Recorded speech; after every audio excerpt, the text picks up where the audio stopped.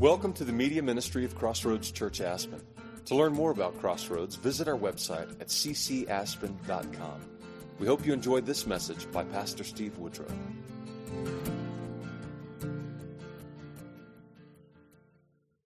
Well, good morning, everybody. Welcome, Crossroads. If you have any questions about what's going on in the life of our church, please talk to us. Love to get you connected, answer any questions you have. There's a little card in the seat back in front of you. Take a look at those. Fill that out if you have a prayer request, and you can just drop that in the offering. And if you'd like to worship this morning through giving, there's the giving, worship through giving boxes back there on the wall as you go out of the sanctuary itself. So hopefully you've been with us. You know we're in the book of Ephesians. I'm going to dive right in here this morning. We're going to be in Ephesians chapter 3. I'm going to step back a little bit and also move forward. I'm going to read a larger section of Scripture.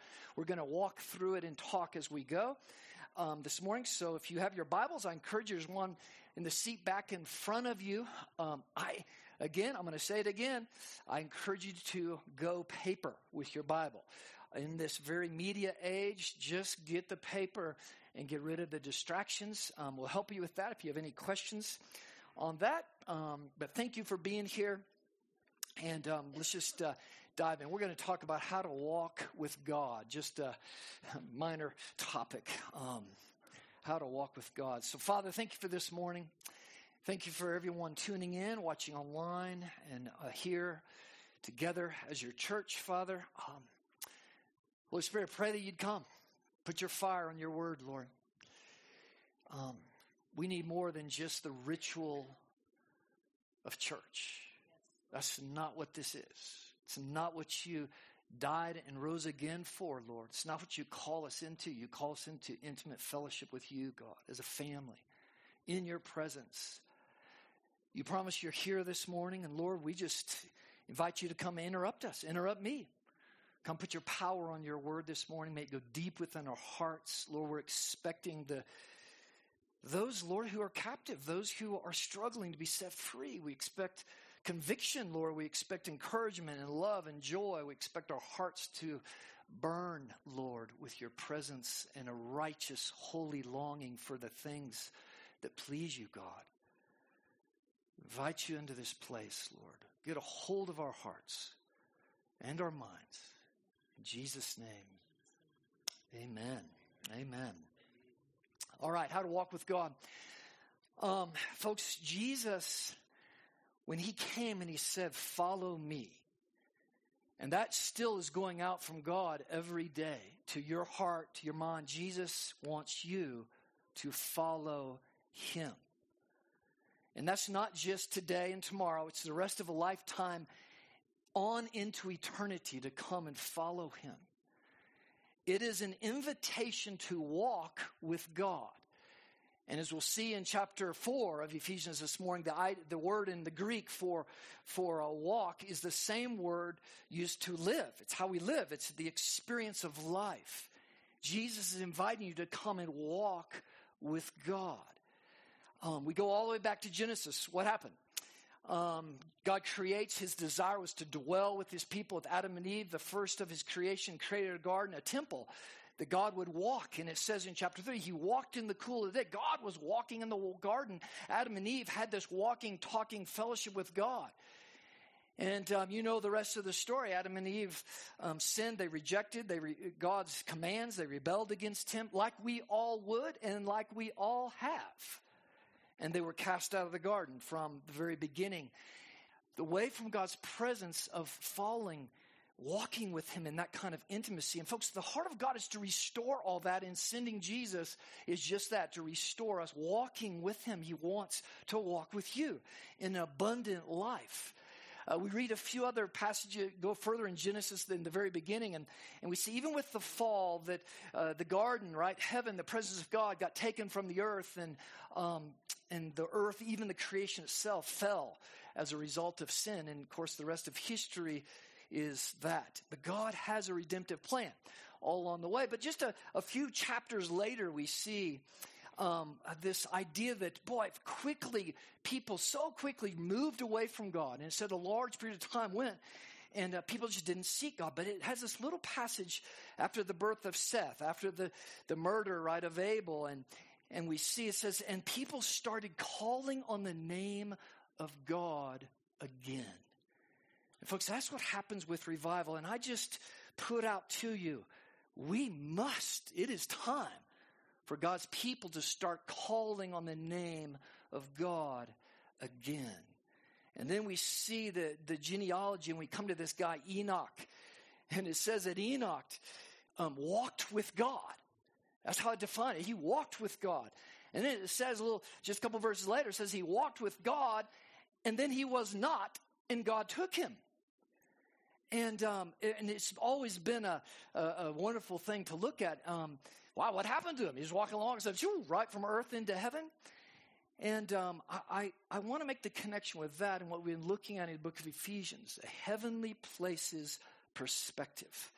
If you've been with us 5 times in this book, Paul mentions the heavenly place. He begins in chapter 1, verse 3, and he says, you all have been blessed in the spiritual realm with every spiritual blessing in the heavenly places.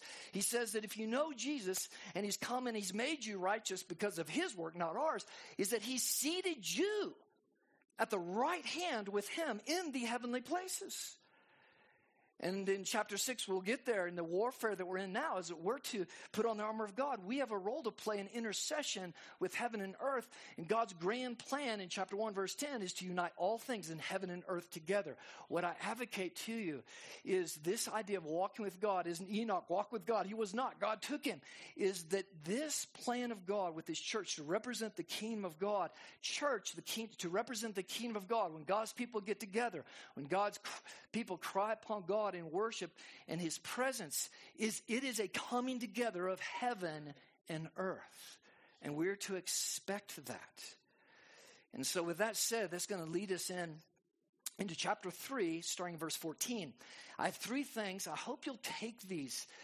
These are not only critical for if we want to walk with God, but folks, I believe these 3 things are absolute priority, especially today. And I think Paul points this out, that these are critical when it comes to carrying out the fullness of God's plan in our lives and the plan for his church.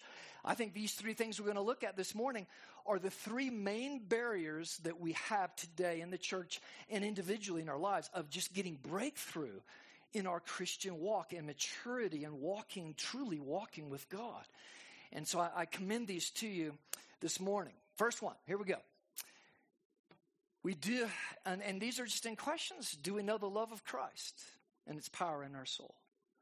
I ask you this morning, there's no more important question that you will answer in all your life, daily and in the totality of your life. Do you know the love of God?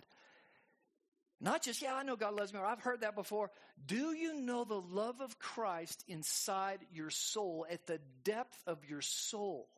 Do you know how much the Father loves you and has sent Son after you? Do you know the power that it takes for God's love and presence to reside in your soul and to save you?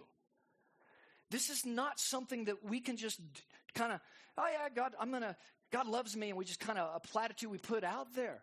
This is a powerful supernatural event that takes place. Only God, by the power of the Spirit, can put his love inside the soul of someone. Our responsibility is to receive it. And Jesus continually says, today is the day of salvation. Today, when you hear his good news, do not harden your heart. Open your heart to the love of God. And he says he's knocking. We just have to open up, and he promises to come in with his love and his power. His love does not set inside us outside of a move of the power of God. And that power is the same power that raised Jesus from the dead. It's the accomplished work of God in this world to unite man and God again, to restore the garden as such. And he starts here in this garden. He revives this place that was dead, cut off from God, selfish, living under the bonds, right, and the captivity of the devil and the world and the flesh and everything else.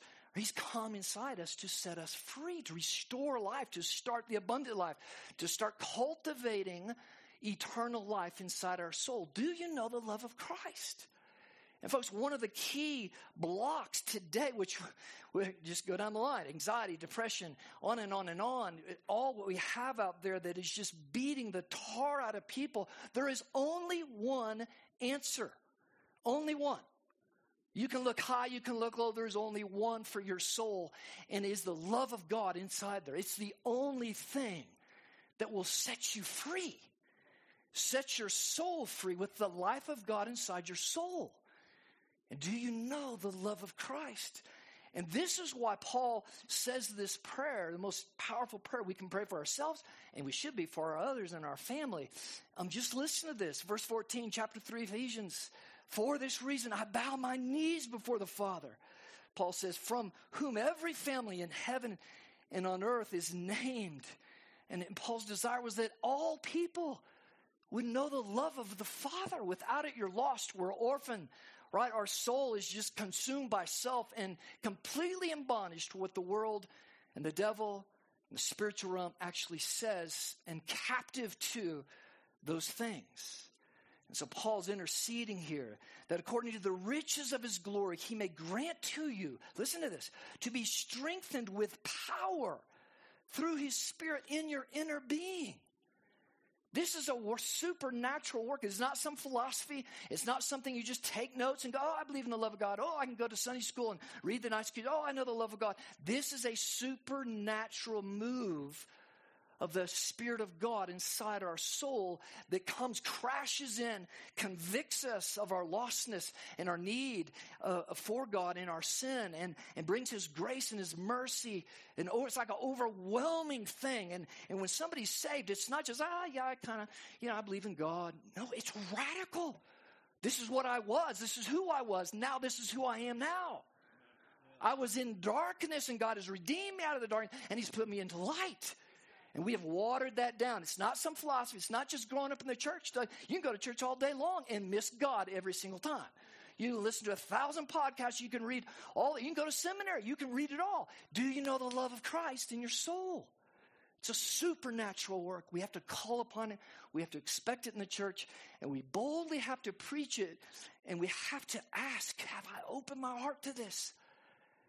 Inside, without the love of God inside my soul, somebody can tell you all day long, you're loved, you're good, you're great, you're this, you're that. It will never satisfy your soul. Only when you hear the supernatural loving words of God, your Heavenly Father say, I love you. You are pleased in my eyes. I've sent my Son for you to redeem you, bring you back, to reconcile you into relationship with me. Do you know the love of God? You know the love of Christ and its power. And folks, love, the love of God, love is, we throw this all around, love, all over the place. Outside of the love of God, it's just a human desire, but we miss it. We don't have, without his power, we need it to move right inside us. And so I just ask you this number one question. If we're going to walk with God, first I have to know his love. I have to know he loves me. And he's moved all of heaven and earth to come after me, right? And to crash into my soul and to love me. And folks, this is where I have to get in tune. And so I think, wow, how do we do this, right? And now let me just finish these words. It says, so that the Christ, verse 17, may dwell in your hearts through faith, that you, being rooted and grounded in love, may have strength to comprehend with all. Paul's interceding for the church. And he expects us to intercede for each other this way. All that you may be grounded in the love of God, grounded in your soul, rock solid understanding who you are, your value, your confidence in who you are. And that you may have the strength to comprehend with all the saints what is the breadth, the length, the height, the depth, the magnitude of God's love, and the magnitude of God's plan in the world, right? And to know this love of Christ that surpasses knowledge. You cannot learn it. It is something that is transcendent, is supernatural. It transcends knowledge. That you may be filled with all the fullness of God. Now to him who's able to do more abundantly than all that we ask or think, according to the power at work within us. He can do it. He is able. We just have to open our heart and trust him. To him be the glory in the church and in Christ Jesus throughout all generations, forever and ever. Amen. And then he goes on, I therefore, a prisoner for the Lord, urge you to walk. Here it is. In a manner worthy of your calling. God has called you to walk with him. So walk in a manner worthy of this amazing calling, with all humility, gentleness, patience, bearing with one another in love, eager to maintain the unity of the Spirit in the bond of peace, because all of those things create an atmosphere, a supernatural atmosphere, that the love of God moves and convicts and changes and transforms people's lives. There is one body, one Spirit, just as you are called to one hope that belongs to your call, one Lord, one faith, one baptism, one God and Father of all, who is over all, through all, and in all. Understand what you have been called into, saved into, the family of God. So how do we do this? What does it look like to walk with God in the love of God? And I just ask you to think about some things. This is the role of discipleship. Is who has walked alongside you, who's come alongside you and said, hey, let's walk. Let's get into the Gospels. Let's learn what the gospel is. Let's learn, right, what the fundamental idea is to follow, to walk with God. It is to understand the gospel, first and foremost, right, inside my soul, to understand his love. And so I just encourage you to, man, take a step, walk with somebody, invite somebody in. And the easiest thing when I think about walking with God and just over the years wrestling with this, I think the thing I just keep coming back to is very simple, but actually it's very profound. Is my constant awareness that God is with me. And Paul said, do not cease in praying. To walk with God is to continually invite him in. I'm having the Spirit of God's inside me, so I'm having this ongoing conversation. I'm inviting him into everything. I'm praying about everything. And I'm expecting God to do things. I'm expecting him to speak to me, to lead me, to guide me, to show me his ways. Right? But it's this conversation. I'm just walking with him. And if you walk with somebody else, most of the time you might be silent for a while, but if you're just walking with somebody, then you're, Sean and I went for a walk yesterday down there at Rio Grande, and sometimes it's just, wow, we're quiet. And other times how you doing? We engage, we communicate. Do you have that kind of relationship with God? Do you just say, I'm stressed out, I got a busy day. Do you just go for a walk with God? Let me tell you right now. You can go skiing, you can go work out, you can do all those kind of things. That's important, that's fun. Nothing will change the stress level and the health of your countenance like going for a walk with God. Put aside all the activity, just walk and talk. Lord, tell him about your day. Tell him about your troubles. Tell him about your anxiety. Tell him about whatever it is. Just talk to him and invite him in and open your ears. God, speak to me. This is walking with God. It's exactly what Jesus did. But somehow, and I know in my own life, man, when I suddenly get busy and I suddenly get consumed with different things, guess what happens? I wake up and the first thing on my mind is what I got to do to the next thing on my list or whatever it is. And guess what? God's not walking with me anymore. I'm walking myself. I'm under the flesh, and now I'm captive to all the noise of the world, right? So walk with him. Talk with him. And if you want to understand how do I do that, is lock arms with someone in discipleship and learn how, right, to walk with God. So that's the first one. If we're going to walk with him, it starts right there. Is getting honest with my soul and my heart. And this is the other thing I'd say is, are you in a context with somebody that knows your heart?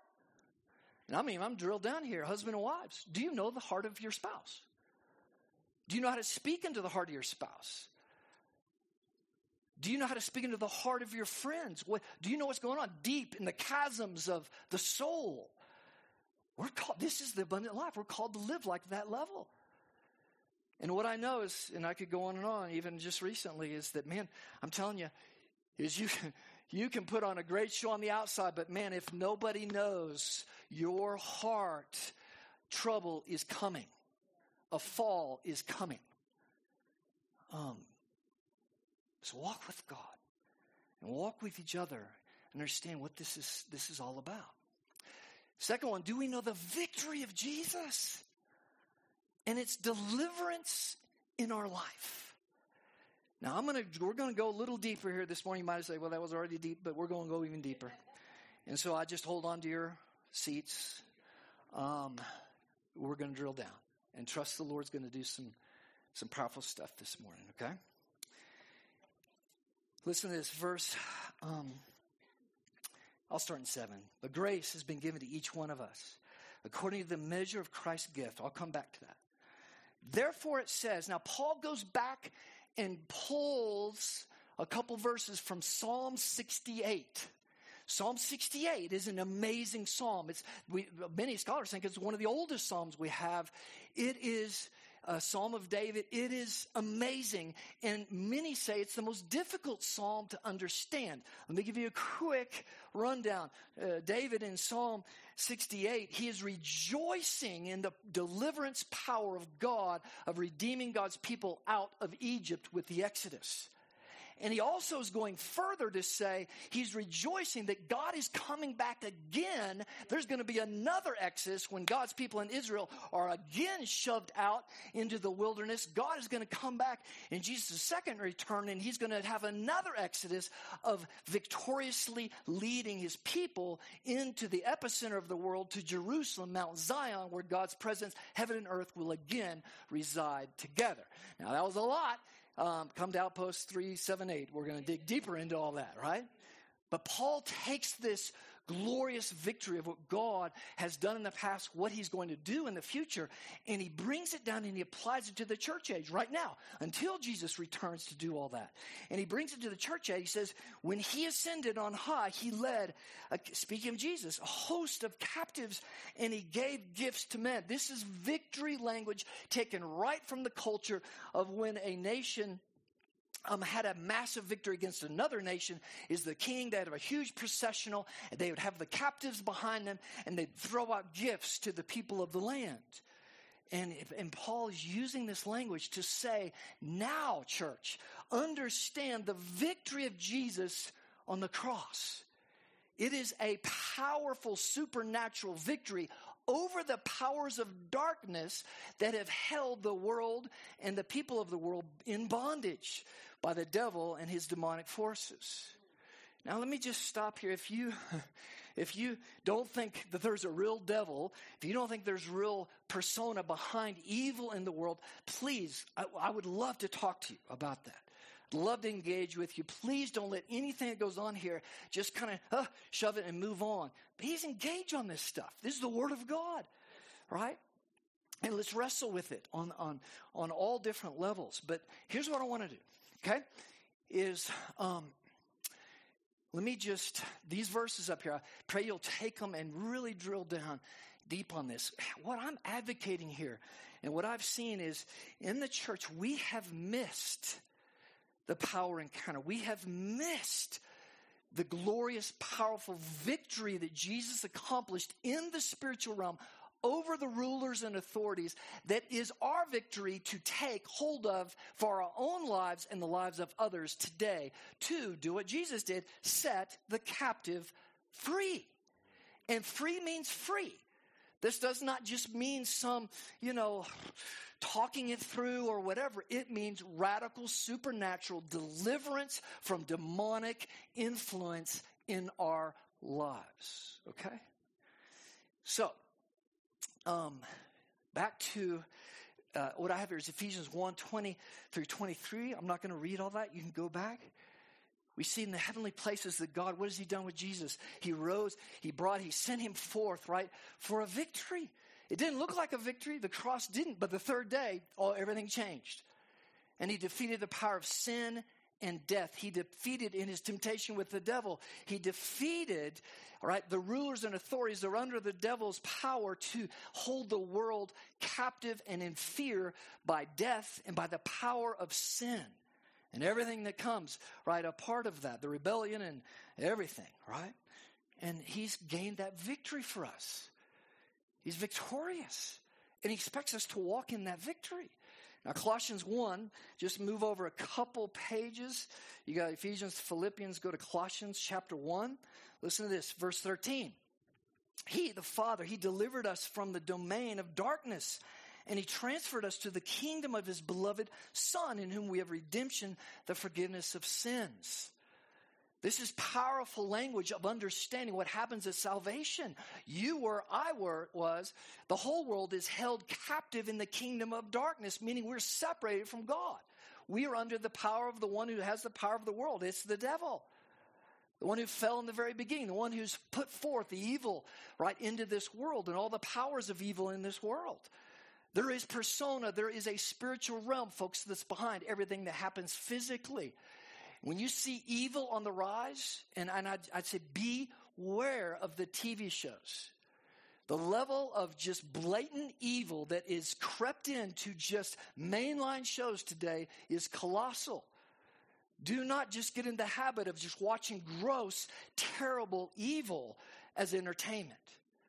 It is demonic, it is evil. Yes. And it is moving rapidly right in our country. I won't speak too much on that. Look at chapter 2 of Colossians. I'm going to start in verse 13. And you were dead in your trespasses and the uncircumcision of the flesh. Cut off from God, in other words. God made us alive together with him, having forgiven us of our trespasses by canceling the record of debt that stood against us with its legal demands. I'll come back to that. Read on. This he set aside, nailing it to the cross. He disarmed the rulers and authorities. That's evil, demonic rulers and authorities in the spiritual realm. He disarmed them, and he put them to open shame by triumphing over them in him, in Christ. What is going on here? What is going on? In other words, folks, it's when people talk about being a Christian, God, Jesus, and forgiving my sins, that is a little piece of the gospel. It's a little piece of what Jesus has accomplished for you. His victory is far and wide greater than that, and far deeper than that. He has put to shame and defeated the powers, the evil forces, rulers, and authorities in the spiritual realm that have held and today hold captive people all around the world to everything from simple mental struggles all the way to deep, dark, evil habits and addictions on down the line, because he's the thief who comes to kill, steal, and destroy. And to think that we as humans can solve any of those problems is ludicrous. I'm just going to be clear with you. Will we get some help? Can mankind do a little help? Or we can put Band-Aids. And I'm telling you, if you want freedom in the spiritual realm, because these are spiritual issues, we live in a spiritual world. And the reason why today we have so many people limping through life, struggling, never set free, is because we have minimized the victory of Jesus, what he has done to set people free. And for the church to be the place where the power of the gospel moves and breaks those strongholds and radically sets people free by the power of the Holy Spirit. That is the gospel. That is what Jesus modeled for us. Now I'm going to go a little deeper, right? Acts, you can go back to Acts 10:38 when Peter was preaching to Cornelius and his whole household of Gentiles. Cornelius was a centurion, right? He was as bad as they got in the Jews' eyes, right? Part of the oppressors is when he's preaching his message before the Holy Spirit beautifully interrupted that sermon, is that part of his message was he defined Jesus as the one who had come and who had healed people from the oppression of the devil. Right? And we miss that, and we have missed the spiritual context of the battle going on. This is a spiritual battle against forces far darker than we have imagined. We've minimized that. And we put way too much effort in our human ability to address the battle. The only power we have that we can stand is the armor of God, that we'll get to in chapter 6, and the power of the Holy Spirit to get true breakthrough. and true deliverance in people's lives.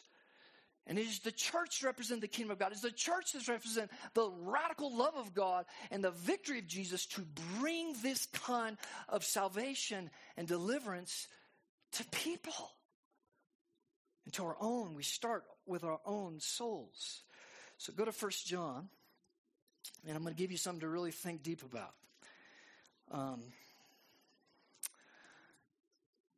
Chapter 3, verse 8. And Paul said, in the context here of John is the battle with sin. Now, folks, we're going to get to chapter 6 in Ephesians. Our battle with sin, and here, gosh, I'm tempted to go sideways on this. Look, many of us grew up in a church where it was just do's and don'ts. Young people, sometimes, that church, it's boring. They're just telling us what not to do. And folks, that's on us. That is wrong communication. It's not just about do's and don'ts. It's about, do you want life, or do you want to give your life captive to the devil? In bondage, in lies. Which one do you want? A sin, rejecting God, doing what God's word says not to do, is not just a matter of, just doing what I want to do type of thing. And the church is not to say, don't do that. It's a battle for the soul. And to realize when I sin, I give access to the enemy in this spiritual realm to have oppressive powers in my life. Yes, even as a believer. And if I continue to not deal with that in my life, I continue to give the enemy this access and power in my life. And guess what? I'm shut down. And John makes this very clear. Let me just preface this by saying in chapter 1 of 1 John, verse 9, he says, if we do not admit we're sinners, we're liars. And he says, for everyone, this is the glorious gospel, if we confess our sins, right, that he is faithful, just to forgive us our sins and to cleanse us from all unrighteousness. That should be a daily thing for us. Lord, confess. Bring your righteousness. I need you. But let me take us to verse 3, because this is where John, the apostle, is talking to the church, to us. And we have minimized, folks, in our culture, cheap grace. We've minimized the role of sin in the world and in our lives today. Therefore, we've missed the power of God. We've missed the radical deliverance and victory Jesus offers his people. Whoever makes a practice of sinning is of the devil. This is to the church. For the devil has been sinning from the beginning. The reason the Son of God appeared was to destroy the works of the devil. And so, folks, I say Jesus, again, all these, may be so careful what teaching you listen to out there. Always check my teaching with the Word of God. Because there's a minimizing of this, and there's this lovey-dovey Jesus out there that is not the glorious, victorious Jesus of the Bible. Jesus on the Sermon on the Mount to everyone, not just believers. Church wasn't even adopted in Pentecost. This is how he said, if you're going to represent the kingdom of God, this is how we're to look at sin. If your eye causes you to sin, lop it out. Better you go through life missing an eye than you go to hell with two eyes. And Jesus did not stop there and say, oh, no, let me coddle you. Don't worry. There's grace. Don't worry. No, he went further. And he says, if your hand causes you to sin, chop it off. Better you go through life without your hand than you go to hell. What is Jesus saying? That's Jesus' teaching in the Sermon on the Mount about the kingdom that is to be the attitude that believers have about sin. That's how powerful, that's how dangerous it is. He says, watch out, the devil's trying to get a hold of you. He just wants a foothold, this chapter 4. We'll get to here in just a minute. It says, if I let the sun go down in my anger, I can give the devil a stronghold in my life. The victory of Jesus, folks. What I'm advocating to you is we've got to take sin serious. It's a spiritual battle, right? That can take hold of our life, our home, our marriage, our children. She's got the whole culture. Right? But we have this power, this victory to break through those bonds. And I just, with all my heart, I just say, look, I could tell you story after story, right, in my life where I just kind of memorize something. It's a thought. It's how I treat somebody or a habit, whatever it is.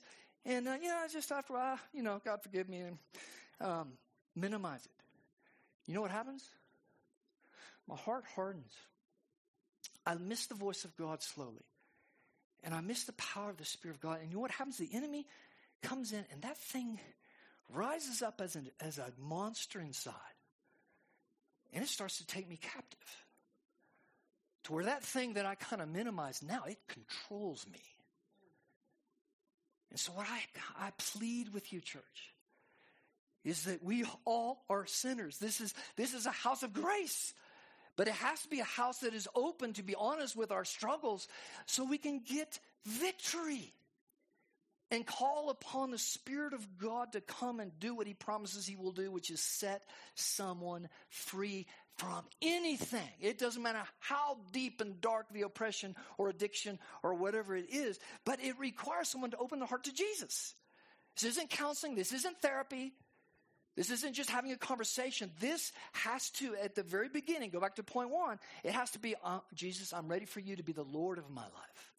Not just, this is very important, not just come and fix my problem. He'll do that, but before he does that, you know what? He wants to come in and reign in your life, in my life. And if I'm not willing to be serious at that level, no, Jesus, I give you everything. Now I want you to lead everything in my life, and I lay my whole life before your word. That's the door open for his power to rush in and bring radical deliverance. The problem today is we've let this gospel go in America, right, that says, come to Jesus with all your problems. He'll heal you. He'll give you abundant life. He'll make you happy and successful, prosperous, blah, blah, blah, blah. Right? And we never get to the first important thing. Do you know the love of God in your heart? Have you done the deep work of seeing and addressing who he is? So what Jesus did with the disciples, hey, who do the people say I am? Then he says, who do you say I am? Because if they can't confess he's the Lord of all, and I bow before him with all, I'm ready to make that confession, right? Then he's not going to come in. I don't have the power to get free from the things I need to be free from. Now, does God's power override sometimes in blessing people? Sure, of course, because God's great and glorious. But we cannot play that game that I want God. I want the goodies. I want the blessings and promises of God. But I'm still going to stay on the throne of my heart. I'm still going to stay here. I'm still in control. I still like these fleshly things. That's not how it works. And John makes that very, very clear that even for a believer to continue practicing sin, in other words, embracing something that is not in the Word of God, is that at that point, I give access to the devil in the spiritual realm in my life as a believer. And at that point, guess what? Sometimes if it goes far enough, I need deliverance. I need a power encounter with the Spirit of God to powerfully remove that attachment of my soul that I gave, that I allowed. This is the work of ministry. This is what Jesus did. It's clear through the Gospels. It is clearly what he taught his disciples. This is how we're to minister to each other. And unfortunately, we have a massive deficit in the church on this issue. And sadly, it should put us into anguish when we see the number of people who claim to be believers, but who are walking in radical bondage. That is not an option in the Scripture. If you come to him, he wants to set you free, radically free. Now, what does it say before we read? Walk in patience and gentleness. Some things happen, boom, supernatural. Other things take longer. It is for all of us to love and realize, hey, man, we all need the grace of God. We all have struggles. We all have oppression. We all need freedom. And to patiently walk in love with each other, but towards freedom, laying hold of the victory of Jesus in our life. Does that make sense, gang? It's a lot. Go look at 68, Psalm 68. Just look at I could give you many other passages. And the final one, folks, is just this beautiful rest of this book. And let me, actually, for the sake of time, I'm not going to read the rest of this. I'll leave it to you because we'll come back to it. The glorious gifts. Jesus says in this victory, he's given gifts in his church. He's given supernatural, not your natural talent. We got to get this right.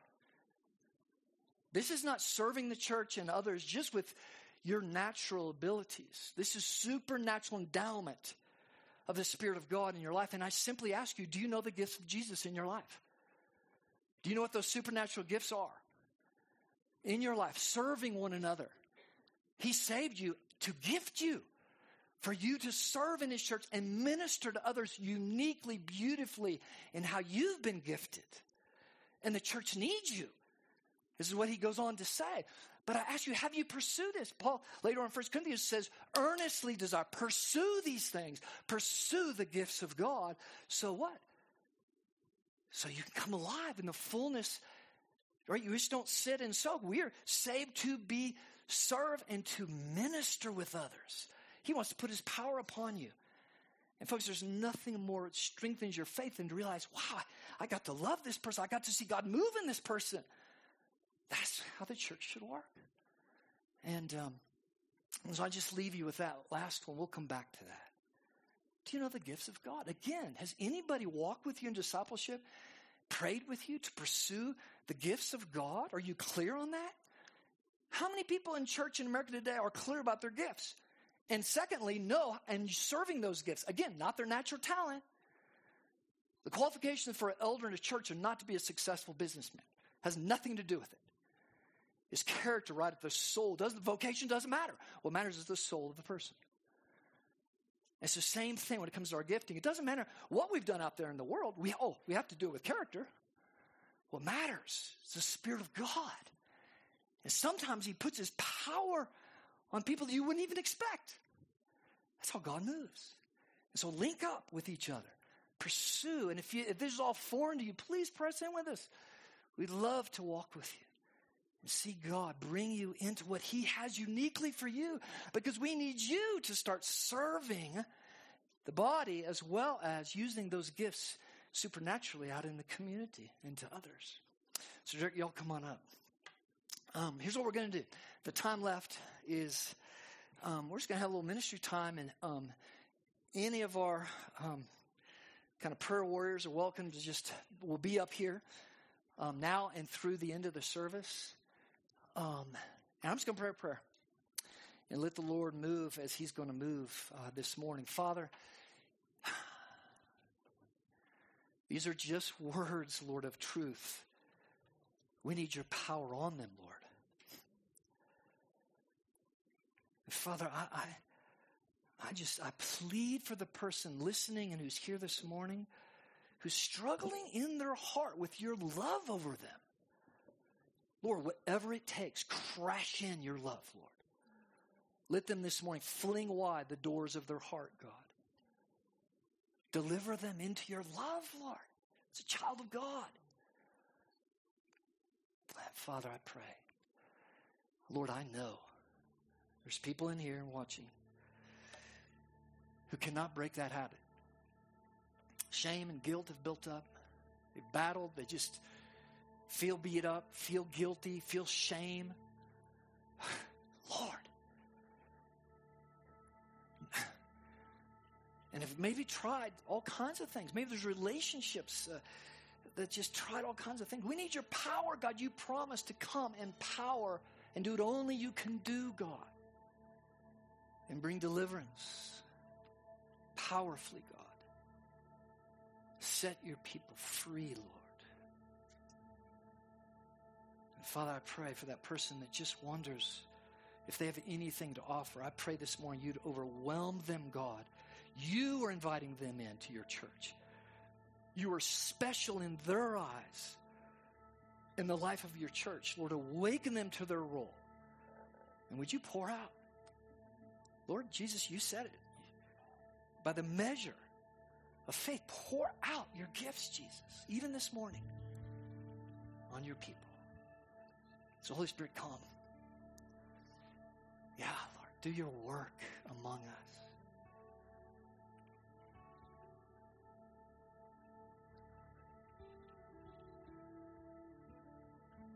Expose the work of the enemy for what it is.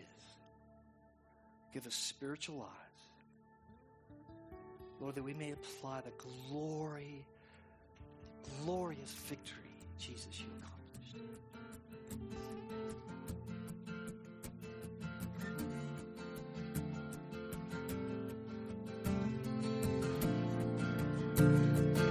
Thank you for listening to this message. To hear other messages or learn more about Crossroads Church, visit our website at ccaspen.com.